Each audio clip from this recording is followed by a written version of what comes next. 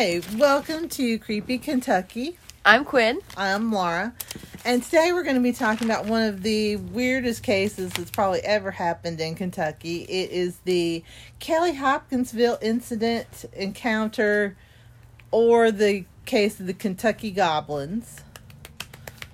And so I did research a little bit different with this one, because normally I go I go through a timeline, then I go back and forth through different sources. Right. Well, this time, instead of doing that, I went through one source, wrote down notes, and then I went through another source and did footnotes where that source differed. Okay. So my original source was a book called Alien Legacy by Geraldine Sutton Stith. And it's available on Amazon for $4. Okay. It's pretty good purchase for $4. And it's basically what happened from the perspective of her dad, who was one of the main participants. And then I went back and did research through a book called Close Encounter at Kelly by Isabel Davis. And she was a UFO investigator who went in and interviewed the people who were there a couple of years later. Okay. And published that. It's time to wake up. Oh, yeah, it's past time. Okay. So, the story starts on August 21st, 1955, at the Sutton family farmhouse in Kelly, Kentucky. Kelly is a small, unincorporated town about 7 miles north of Hopkinsville, Kentucky, or Hoptown, as we sometimes call it. So, there were 11 people at the Sutton farmhouse that night. And their names were not Sutton, but that's what people called them because it was just a convenient term. So, first of all, there was Glennie Lankford. She was the matriarch of the Sutton Lankford clan. So she had been married to Mr. Sutton, and then after his death, she married Mr. Lankford, and he had also passed away. Okay. So she was a double widow, and she was 50. So she had all this happen to her. Double widow, yeah. 50. Yeah. Holy crap. So her son, Elmer Lucky Sutton, who was 25, and Elmer's wife, Lucky's wife, Vera, who was 29. Okay. So there was John Charlie Sutton, or JC, who was 21, and his wife, Aileen, who was 27. All right. Now, Aileen's brother was a guy named O.P. Baker, and he often stayed at the farmhouse because his job, it was easier for somebody to pick him up, to get him to work, if he stayed at the farmhouse. Okay. So that was where he would stay a lot of the time. That's fair. And, okay. Billy Ray Taylor, and he was a friend of Lucky's, and I believe he was 21. I didn't write that down. I don't know why. His wife, June, was 18, and then, so that's all the adults that were there. Okay. And there were 3 children, and they were children of Glennie Lankford and her Lankford husband. Okay. Lonnie, who was 12, Charlton, who was 10, and Mary, who was 7. All right, so her husband must not have died too long before that. Yeah. Yeah. So, the house did have electricity, but it was in an unincorporated town. There was no running water. It was a subsistence farm. They basically just got by with it. They grew it wasn't a big farm. They grew some tobacco, and then they grew vegetables and food for themselves. That's kind of the dream, though, isn't it? Just to have a self-sufficient farm, enough for you to get by. If that's, what works, And, I mean... So the house had 3 rooms. It had a living room. It had a bedroom, which was separated from the living room by a hallway. And it had a kitchen addition, which was reached by going down a few steps from the living room. And so they cooked on a kerosene stove. Oh, my. And they had a small refrigerator. They also had an outhouse. Oh. They did not have a phone. They did not have a radio. They had no TV. Yeah, the new cat's going nuts. All right. So, here's part of the problem with this whole story. Is Lucky and Billy Ray worked at a traveling carnival. Okay. So, they had gotten permission from their boss to ride down from Evansville to visit Glennie and the rest of Lucky's family. So, the carnival background of Lucky and Billy Ray led some people to color their opinions of the veracity of what the family had experienced. While most people believe the family, Billy Ray was seen by many investigators as the least reliable person there. He elaborated on his descriptions of what happened, which we'll find out, and enjoyed the limelight that the event brought, whereas the other witnesses were appalled by all the notoriety. But yeah, the carnival background is really an issue because there's a lot of like classism going on with this. Yeah, I can see that. And they are, there's some, It's not great. No, it's not ideal. I mean, I really want to deep dive into this, but I mean, I'm just going to go off. So, I'm just going to go off on some people, and I'm not going to do that. But just to let you know, this is also going to come into it at certain points. Okay. All right. Okay. So, Lucky had not had the easiest life. He had left home early because his dad had quote unquote had a temper and had not always been able to support the family. Okay. But he'd always managed to keep his head above water, so he'd gotten the nickname Lucky. And he'd invited Billy Ray and June to come with him to visit his home because the two men had been friends ever since they'd met. All right. Lucky was the dominant personality by far on the farm, according to Isabel. Like, people looked to him to take charge, and even his younger brother, who usually led things when Lucky wasn't around. Like, when Lucky got there, he was like, man, do it, Do whatever he says. Do whatever he says. All right. So, JC and his wife worked the farm with Glennie, and even though like they weren't like nobody here was educated, they were like they had maybe tops of 4th grade education. They were trying to buy the house. They had saved up money and they were trying to buy the house and the farm and some farm equipment so it would be theirs. So Lucky, Vera, Billy Ray, and June, they arrived at the Sutton farmhouse on August 20th, which was a Saturday.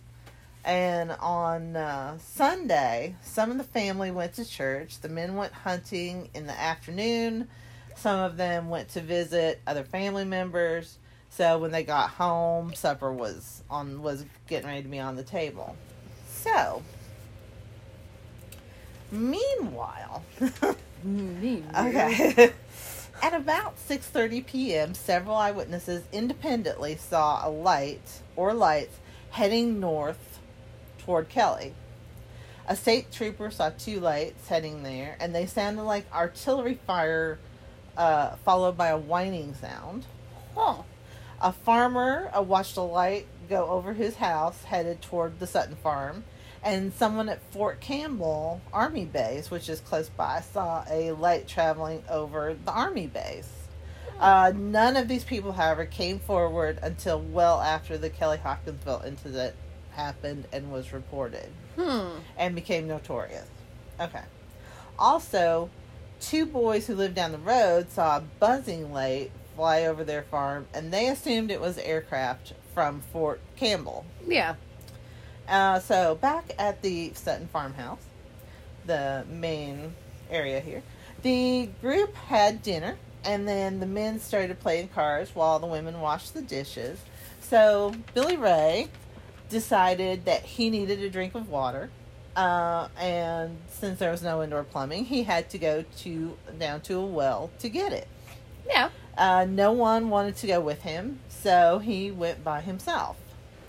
So while he was getting the water, he noticed a light moving across the sky.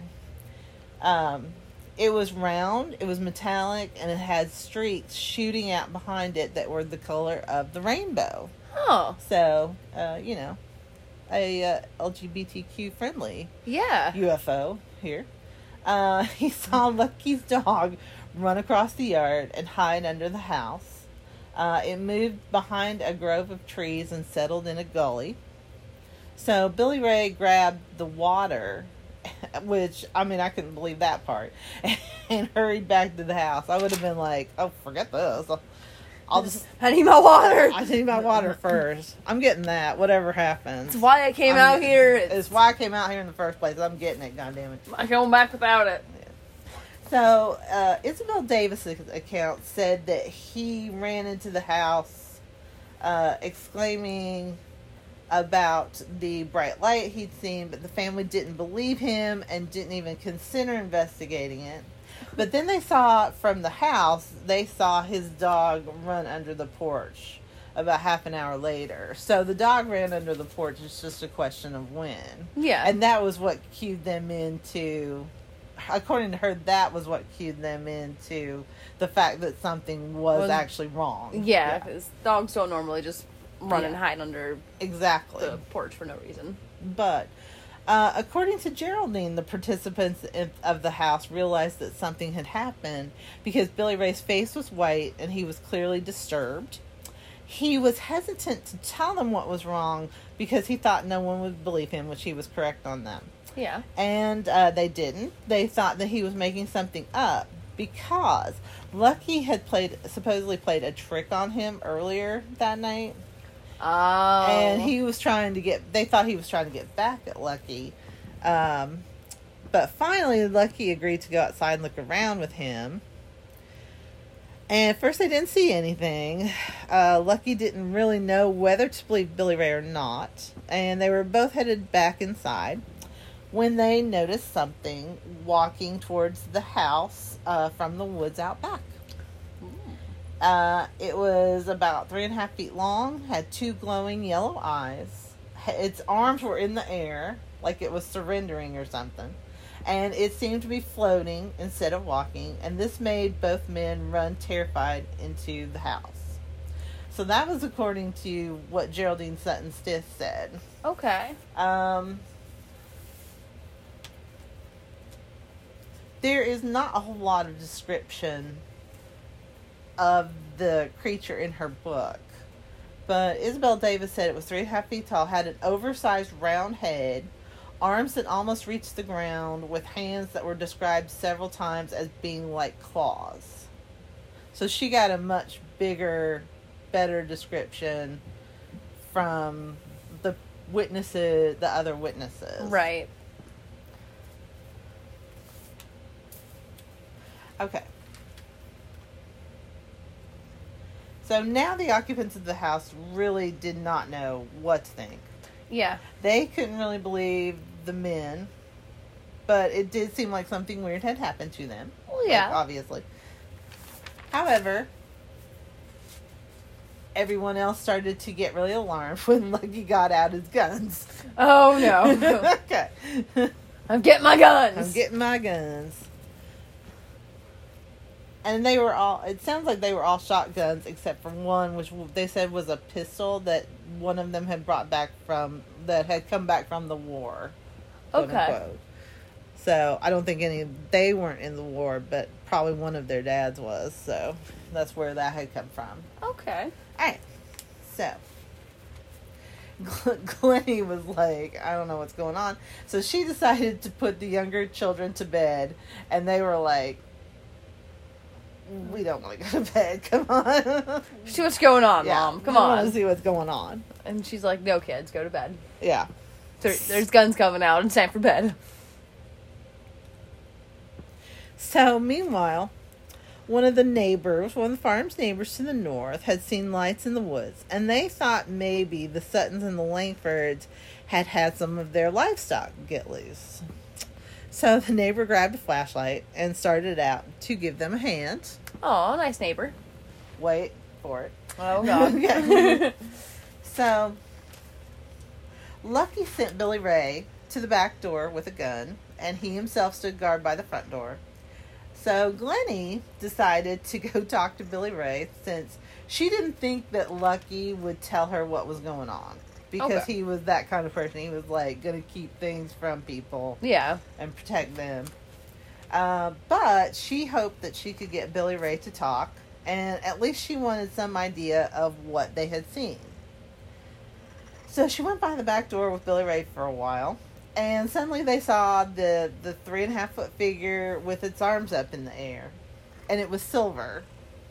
Okay. Alright. So Glennie screamed, and she was squatted down, and she was kind of like, so she was 50. She was squatted down. She wasn't super used to being squatted down, so she fell over. Oh, poor Glennie. Poor Glennie. So she screamed and fell over. Yeah, fell over. He shot through the screen door at it. Jesus.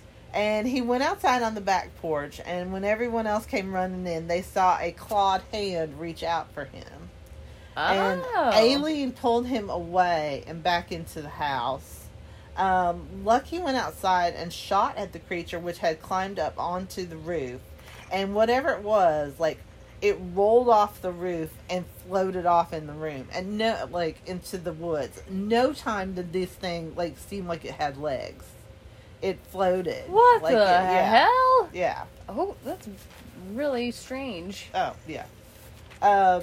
So, according to Isabel Davis, though, Lucky and Billy Ray shot at the creature through the back door of the house. Then they went into the living room and shot at the being through the window. Then they went outside to see if they'd hit the creature, and that is where the others saw the claw-like hand reach down for him. Okay. So the claw-like hand was in there. It's just in a different place. All right. And it's also worth noting, according to Isabel Davis, that the creature seemed like they could move very quickly. So it's possible that there were actually only maybe 1, 2, 3, that kind of area. It seemed like there were more, but they could move very, very quickly. But some sources claim that there were up to 15. That seems very exaggerated, though. Yeah, it does. Yeah. Okay. It's a far cry from 2 or 3. Yeah. So, the neighbor who was going to help round up the livestock heard the gunshots and decided to turn around and go home. Can you blame him, though? No. Not really. Oh, nope, they're shooting. I'm going home. I'm going home. There was a local boy who was riding his bike home, and he had stopped by the house of a little girl that he liked. Oh. I know. So, she and I guess her sister, there were 2 girls there, and they came to the door and started talking to him, and they asked if he'd heard the noises coming from the Sutton farm, and he said no. So they stood and listened for a while, and eventually they heard gunfire, and they heard men shouting at each other. So the boy, he's just okay, I'm out, and he pedaled home as fast as he could. I'm going home. I'm out. I'm done. I'm a ghost. I'm vapor. All right. So, at this point in the Sutton farmhouse, everyone was awake and terrified. So, Lucky told his wife to get the children into that back bedroom. Yeah. But before she could do that, another shot rang out. JC had shot at one of the creatures through the front window with a 20-gauge shotgun. And Billy Ray shot at it again, and it flipped. It did a flip and ran away. And Glennie was so terrified that she started to pray. according to Geraldine. Oh, poor Glennie. Yeah. So that was what happened whenever it, quote unquote, got hit. Was it would do a flip, like a back flip, and then it would just go away. And then it would come back, and if it would, I don't know of anything that's done this in any other. No. Yeah. This is so odd. So, Lucky again told Vera to get the kids away. And he decided that he and Billy Ray were going to go outside and confront these creatures, whatever they were. Yeah. So they were in the front yard. JC and Aileen's brother O.P. Baker, and Glennie were watching from the house. So they saw one of the creatures in a maple tree that was in the front yard. They both shot at it, and it fell out of the tree, but it didn't drop. It just floated down. And another creature came around the corner of the house, and Lucky shot it. He said it sounded like a metal bucket being hit. Huh. And he couldn't believe that he was shooting at them with a 12-gauge shotgun and was seemingly doing no damage. Yeah, it's... Billy Ray kept asking what the creatures were, and Lucky didn't know. He didn't care. He just wanted them off his property and away from his house and his family. Glennie thought they didn't mean any harm, but Lucky did not want to take that chance. Yeah. Maybe they were just, like, survey drones. It's possible. That would explain why they were, like, just floating. They Yeah. were just kind of there to inspect things. Yeah. So, Lucky had concluded that these beings didn't like lights being shown at them, so they decided to turn all the lights on. Everyone came back into the living room at that point due to all the fear and confusion. Suddenly, they heard scratching on the roof, and Lucky decided that he'd had it. He was going to go shoot one of these things, whatever happened. So, he went outside, he shot it. Again, it floated away and ran into the woods. Well, it didn't run. Floated. But floated. Floated quickly into the woods. Yeah. When they fired at this creature from the kitchen roof, according to Isabel Davis, which this is where it was from, the creature actually floated across to the fence, which was about 40 feet away, and then it ran away from there. So it didn't even float down. It floated across, in this case. So, yeah. At that point, Lucky decided that there was only one option for this family, and they had to get the hell out of there. That was their only option. So they waited until it had been real quiet for a while, and they hadn't seen any of the creatures. They ran outside. They jumped. They had two, I think pickup trucks or cars. Well, they had two vehicles. Everybody jumped in the cars, and they took off for Hopkinsville. And this was at about 11 o'clock, so they'd been fighting these creatures for about 3 hours. Jesus. At this point. So the police obviously had no idea what to think when an entire family ran into the station and claimed that they had been fighting little silver men all night. However, the desk sergeant, which, good for him, he actually felt like whatever they were saying, they were legitimately terrified. So he called the chief of police, who was Russell Greenwell. Russell Greenwell himself had been an eyewitness to a UFO encounter in 1952. So he had gone down to Kentucky Lake to visit his sister because she was opening a business down there. And on his way back, he and several other drivers had stopped in the road to watch an oval craft which remained overhead for about 40 minutes. Before it flew away quickly. And he actually drove back to Kentucky Lake and learned that 75 to 100 people had seen the same thing. Holy crap. He hadn't told very many people about his sighting because he didn't want to get a reputation as a kook. But his mother was also a full Shoshone Indian tribe member. Okay. So he also knew something about, like, prejudice and people not believing you, and as well. So he was definitely, like, he was a good person to have in this on their case. side. Yeah. So when Greenwell got to the station, he listened to the family's story. He decided to go out to the farm, see what was going on, for himself. So he also contacted several agencies to help him out.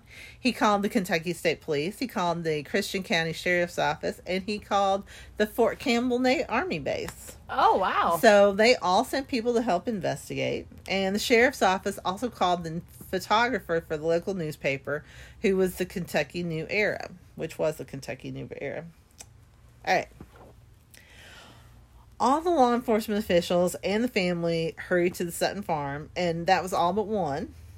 And that would be Billy Ray's wife, June. Okay.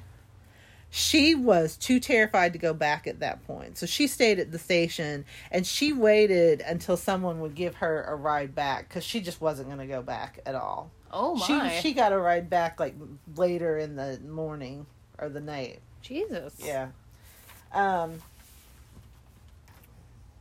There are some things at this point that people agreed upon whether they were skeptical about the story or not. And one was that something certainly scared the family that night. Yeah. Yeah. Even diehard skeptics who don't believe any of the story admitted that the family was terrified. Everyone agreed that the fear was genuine. Isabel Davis actually tells the story about a man who was a medic, and he rode back to the Sutton house with Billy Ray Taylor. So he was watching Billy Ray's neck and watching the pulse beat in his neck. He timed it at 140 beats per minute. Oh my God. And he said, whatever else happened, like, that's not something you can fake. No, it's not. So, like, they were certainly scared of something. The question was what. And Isabel Davis also said that there was another incident of a state trooper seeing a UFO that happened right then nearby. Not just before all this started, but it happened, like, right at that point. Yeah. Holy crap.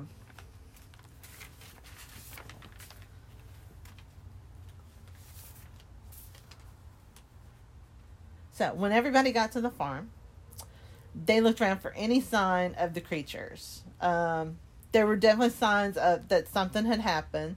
There were some shell casings.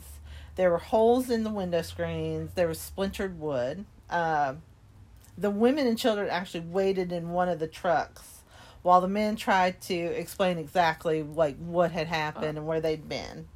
And they tried to explain exactly what they were all looking for.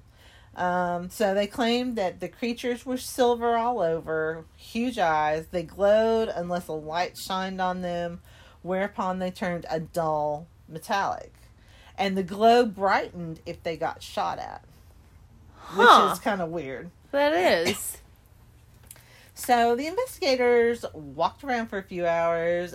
They didn't see any creatures. So everybody started getting really frustrated, fed up. Someone suggested that they looked for alcohol, and they couldn't find any.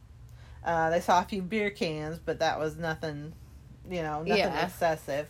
One police officer said that he saw a glow in the woods, but the investigators couldn't find anything. They also found an odd glowing spot on the ground by a fence.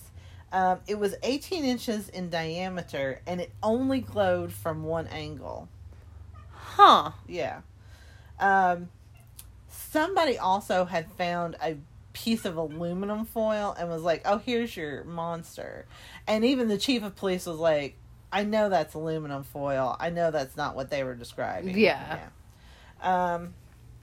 And apparently the only excitement was when someone stepped on a cat's tail, and when it when it shrieked, like, everybody, like, jumped and started freaking out. It's like the classic comedy scene. Yeah, exactly. Intense silence. Everyone's looking around in the dark. All of a sudden you hear, and you're like, oh boom, boom, boom, boom. I'm surprised people didn't start shooting. Yeah.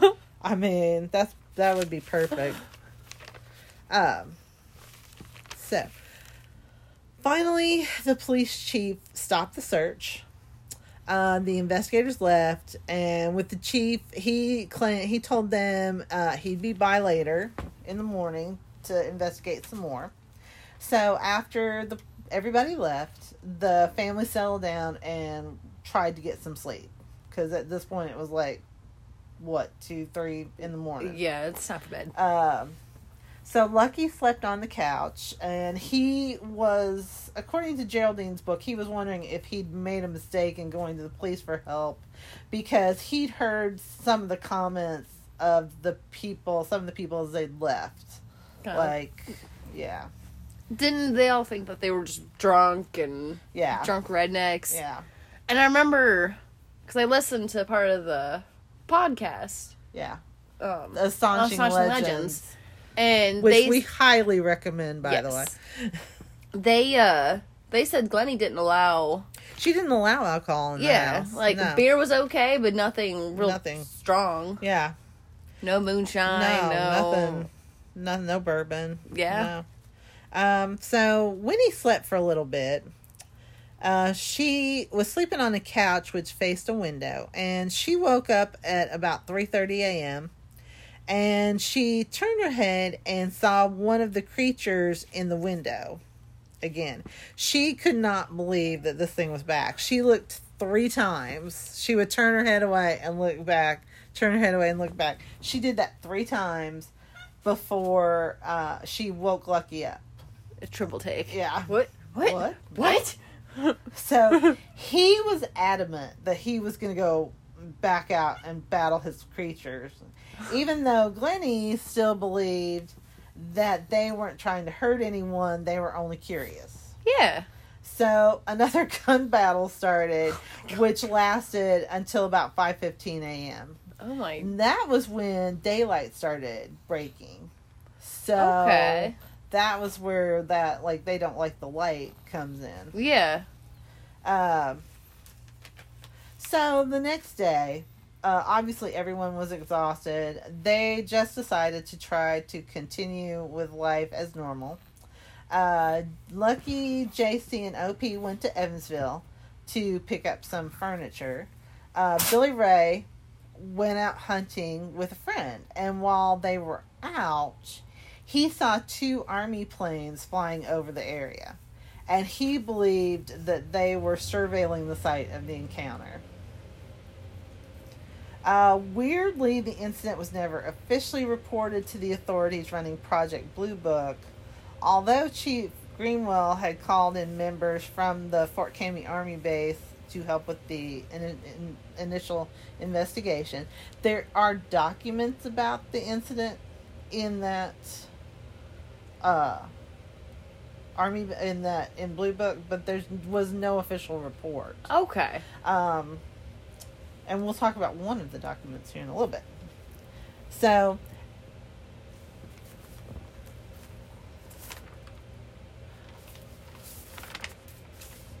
when investigators... Oh, wait, I'm done with that page.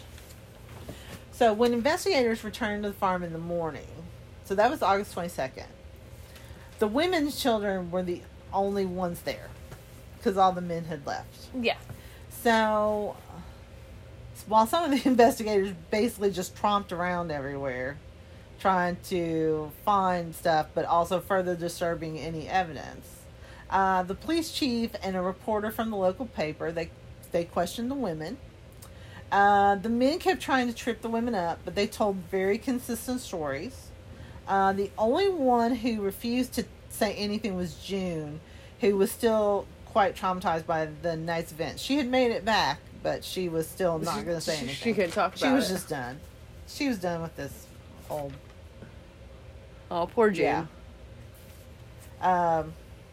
Well, she was the one that was 18, right? Yeah. So she was the youngest of the adults. Yeah. When the men came back, though, they told the same stories as well. And the only one who seemed to embellish anything was Billy Ray. Mr. Attention Seeker. Yeah. Apparently. Yeah. So, local people had heard the rumors about what had gone on. They wanted to come out and view the scene of the action. So, strangers were actually just walking into their house. That's not cool. Without even knocking, without being asked in. People would even pick up the family's possessions and walk away with them, like right in front of them. That's not cool. And some people that night of the 22nd actually camped overnight there to see if the creatures returned. Oh my god. Yeah. So on August 23rd, the same situation prevailed. Glennie was at the end of her tether. She begged the local and state police to clear the crowds, which they would. But then the sightseers, looky-loos, would just come back and walk onto the farm and walk into the house. So here's where they made, in retrospect, a huge mistake. Family decided to start charging people money to go onto the farm. Yeah. They hoped that would, like, both books say that they hoped that would stop the trespassers, and that was why they did it. Yeah, I can see that, but... And so they hoped that would stop everything. People just came in anyway, because there was no way to, like, police people coming in. Mm-hmm. And also, it made it seem like maybe the family had just made it up to make money. Yeah. So they lost out twice with that idea. A man named Andrew Ledworth, and his nickname was Bud. Ledworth. He talked to the family the day after the incident. He interviewed the principal witnesses, and he got sketches made of what the family claimed they'd seen, and they were actually also remarkably consistent. And also, at one point, investigators from Fort Campbell came to the farm. They showed the family a model of the creature. And Glennie commented that they must have known what the creatures looked like to have made a model that was so accurate. Oh.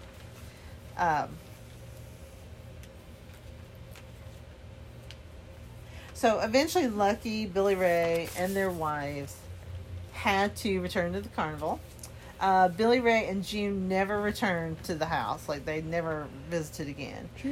Glennie ended up selling the farm to one of her... She didn't sell it to JC. She sold it to one of her nieces or nephews or something.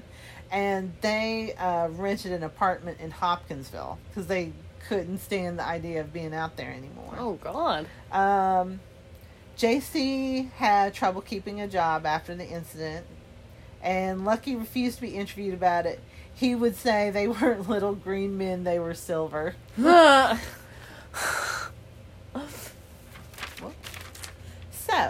here are some of the theories and arguments about this. So, alright.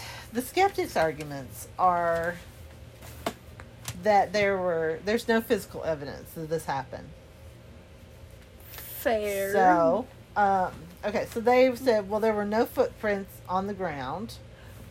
But they were floating. Yeah. So, there were no marks on the roof. But they were floating. Yeah. And just because you, like, hear scratching doesn't necessarily mean it makes a mark. Exactly. So, like, I can scratch. Yeah.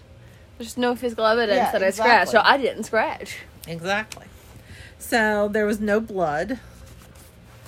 No, but they were, like, metal. Right. Yeah, I mean, just because there was, I don't know. It just proves it wasn't an owl. Yeah. So, there were no creatures seen by investigators. The spaceship that Lucky saw was not found, and there was no sign that any objects had landed. And compared to how much they said they shot, only a few shotgun shells were found. Okay, that one I can maybe see. Yeah.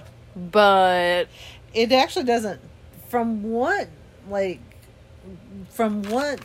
Geraldine writes in her book, like, she does not write about them, like, shooting a lot. Okay. So, like, they shot like maybe 3 or 4 times.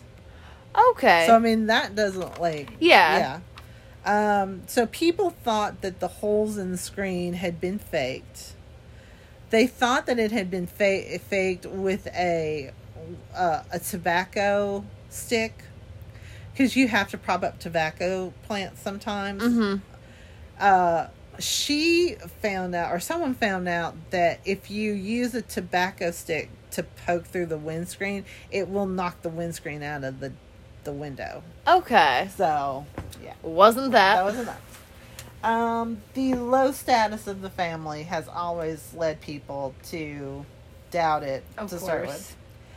They charged admission. That's, yeah. Yeah. I mean, which we know why they did that. Exactly. Yeah. But. Yeah. They supposedly changed their stories, which they didn't. No, they did not. Yeah. And the family had supposedly moved. Because they were terrified. They were terrified, right. That's some of the skeptical arguments about this. Skeptics suck. Yeah. So, this is my favorite part. Here are some of the theories about... Oh, yay! Oh, good. I may save this first one to the last because it's the best. Okay. One is hallucinations, that they were either drug or alcohol caused, although we know there was no real alcohol on the premises, or that it was some kind of religious fervor, and they all saw the same thing. Yeah. One was a hoax, just an out-and-out hoax, and the investigators were like, no. Like, the sheriff was like, no. No, it's not a hoax. The most common one is owls, which is ridiculous. Which to me is ridiculous because, owls aren't silver. Yeah. Owls don't sound like tin. Yeah. An owl would have bled if you shot it. Yeah. And well, there's that, like, part 3. Like, we're never going to do a 5-hour deep dive into anything, probably. No. But if you want to go back and listen to the Astonishing Legends podcast, it's really awesome. And it is a 5-hour deep dive into this incident. Phew. Yeah. So, but one of the things that they point out, and episode 3 is like chef's kiss awesome, because they go through and talk about how so many of the, like, there are so many academic articles that cite a paper about the Hopkinsville Encounter, where they talk about the Isabel Davis and Ted Blocher book, saying that it was owls and they were drunk. Nowhere in that book does Isabel Davis say. She does not list owls anywhere as being one of the... Yeah. She doesn't say anything about owls, and she doesn't say anything about them drinking, having been drinking. She does mention that Glennie won't allow alcohol. She does mention that. Well, that's about as close as she gets to mentioning alcohol, then. But she doesn't mention them being drunk at all. Okay. And she doesn't mention owls at all. So, like, how they get this idea how these academics get the idea that that this book says that they were all drunk and it was owls is, my favorite theory, get ready. Oh, yeah. Okay. Is that they were escaped monkeys from a circus. What? Supposedly there was a circus. There wasn't, but none of this is true. But somebody was like, oh, there could have been a circus in town, and then they were passing through town, and one of the cars got separated from the other, and it just happened to be the monkey car, so they let the monkeys out to, like, get some exercise and go pee, and they got away from them, and then they ran up to this house. No! And then they got shot at. But they were wearing little tin shirts, and then they, Oh my god. Yeah. No. Yeah. So, we might think that the story is over, and it's not quite, believe it or not. Dun dun dun. Yeah. Although they do have a festival every year, which I think we need to go to. Obviously not this year, because we're not going anywhere. 'Cause Corona. Yeah. Da da da da da da da da da. I mean, I'm not saying we rewrote that song, but we did. Okay. We did. So, we're going to talk about some of my favorite people in the paranormal world. And that's Greg and Dana Newkirk. Ooh. If I had, I have a very short list of people. Well, I have a long, ideal list of people that we could have on our podcast. Yeah. Benedict Cumberbatch is on that one. My more realistic list is way shorter. And right after John Tenney, who I think is the best person in the paranormal field. I love him. He's the best. Greg and Dana Newkirk are right underneath him. They have they have a website. They're the ones that have the museum of the traveling museum of the paranormal and the occult. Okay. They're awesome. But they've started working with this idea that all the paranormal worlds are interactive. Okay.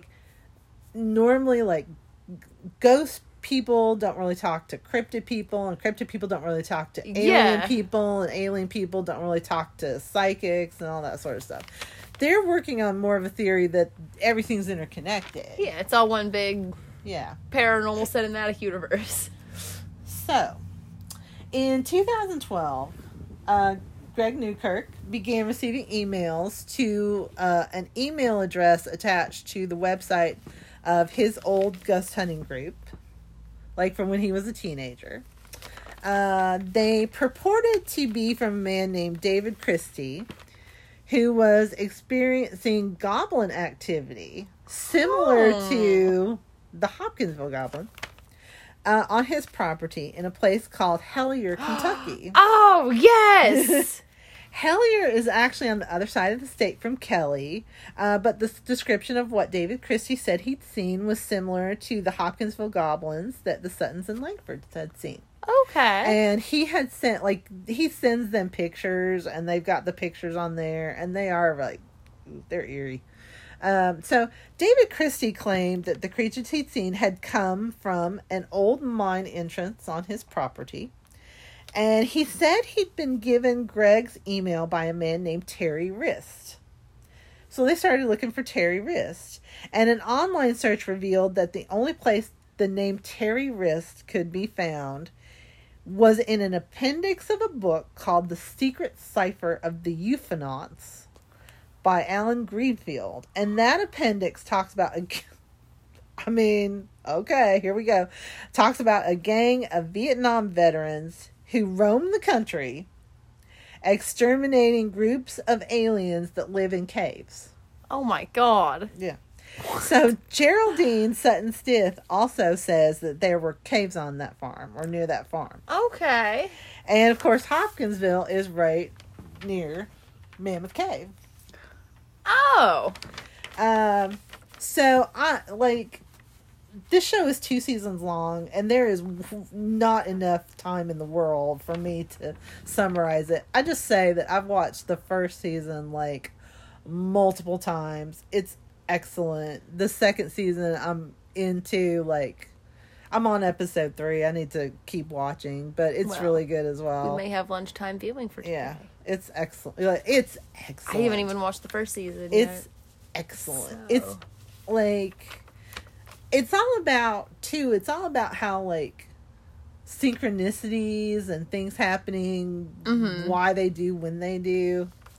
But the show ties together these David Christie goblins to Mothman, Brown Mountain, and Kelly-Hopkinsville in a sort of a unified theory. Nice. And also some trivia. The 62nd anniversary of the encounter was also the date of the most recent total solar eclipse, and Hopkinsville was the site of longest totality. Oh! And Hopkinsville was also the birthplace of our old buddy Edgar Casey, the sleeping prophet. And see episode 3, I think. 4. Okay. Anyway, and according to this one, I just heard yesterday. According to documents from Project Blue Book, or one document, It was a letter from one Army lieutenant to another Army person talking about the Hopkinsville encounter. The Hopkinsville area had been the scene of a UFO report from about 9 months before that, which had several witnesses. The Army lieutenant who'd investigated that incident had believed, incorrectly, I'm throwing that in there, had believed that the Suttons had heard of the previous incident and had imitated it. Oh. But here's a reminder, the Suttons and Lankfords had no radio, TV, or phone. Yeah. So, there you go. And that's a shortened version of the Kelly-Hopkinsville encounter. I really feel like they were drones. Like survey drones from the UFO. Yeah. They were just coming down to check it out, and obviously it wasn't safe for the aliens to come down. I mean, you got to applaud their gumption. You got to applaud their stick-to-itiveness. Yeah. Because, like, they just kept coming.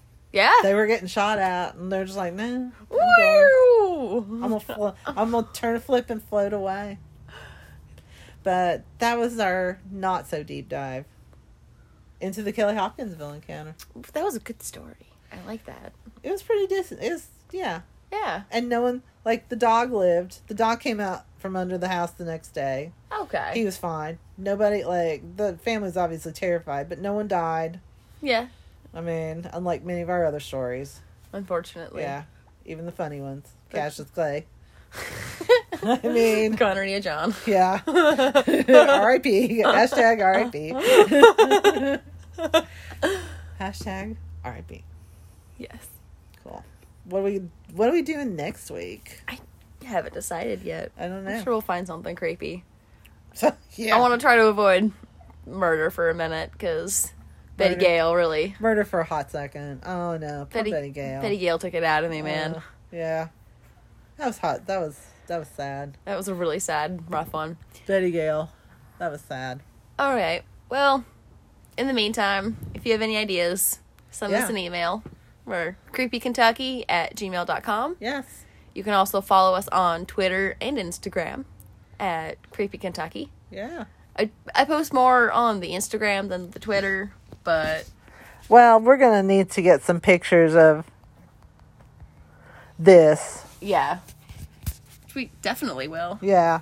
Because there are some, like, there's some that when I was telling you about the guy that had done the drawings, there's some amazing drawings, and there's also pictures of, like, the family, like, posing and showing where things had happened. It's really, like, cool. Yeah. So check out our Instagram for those. And until then, Kentucky. What the hell?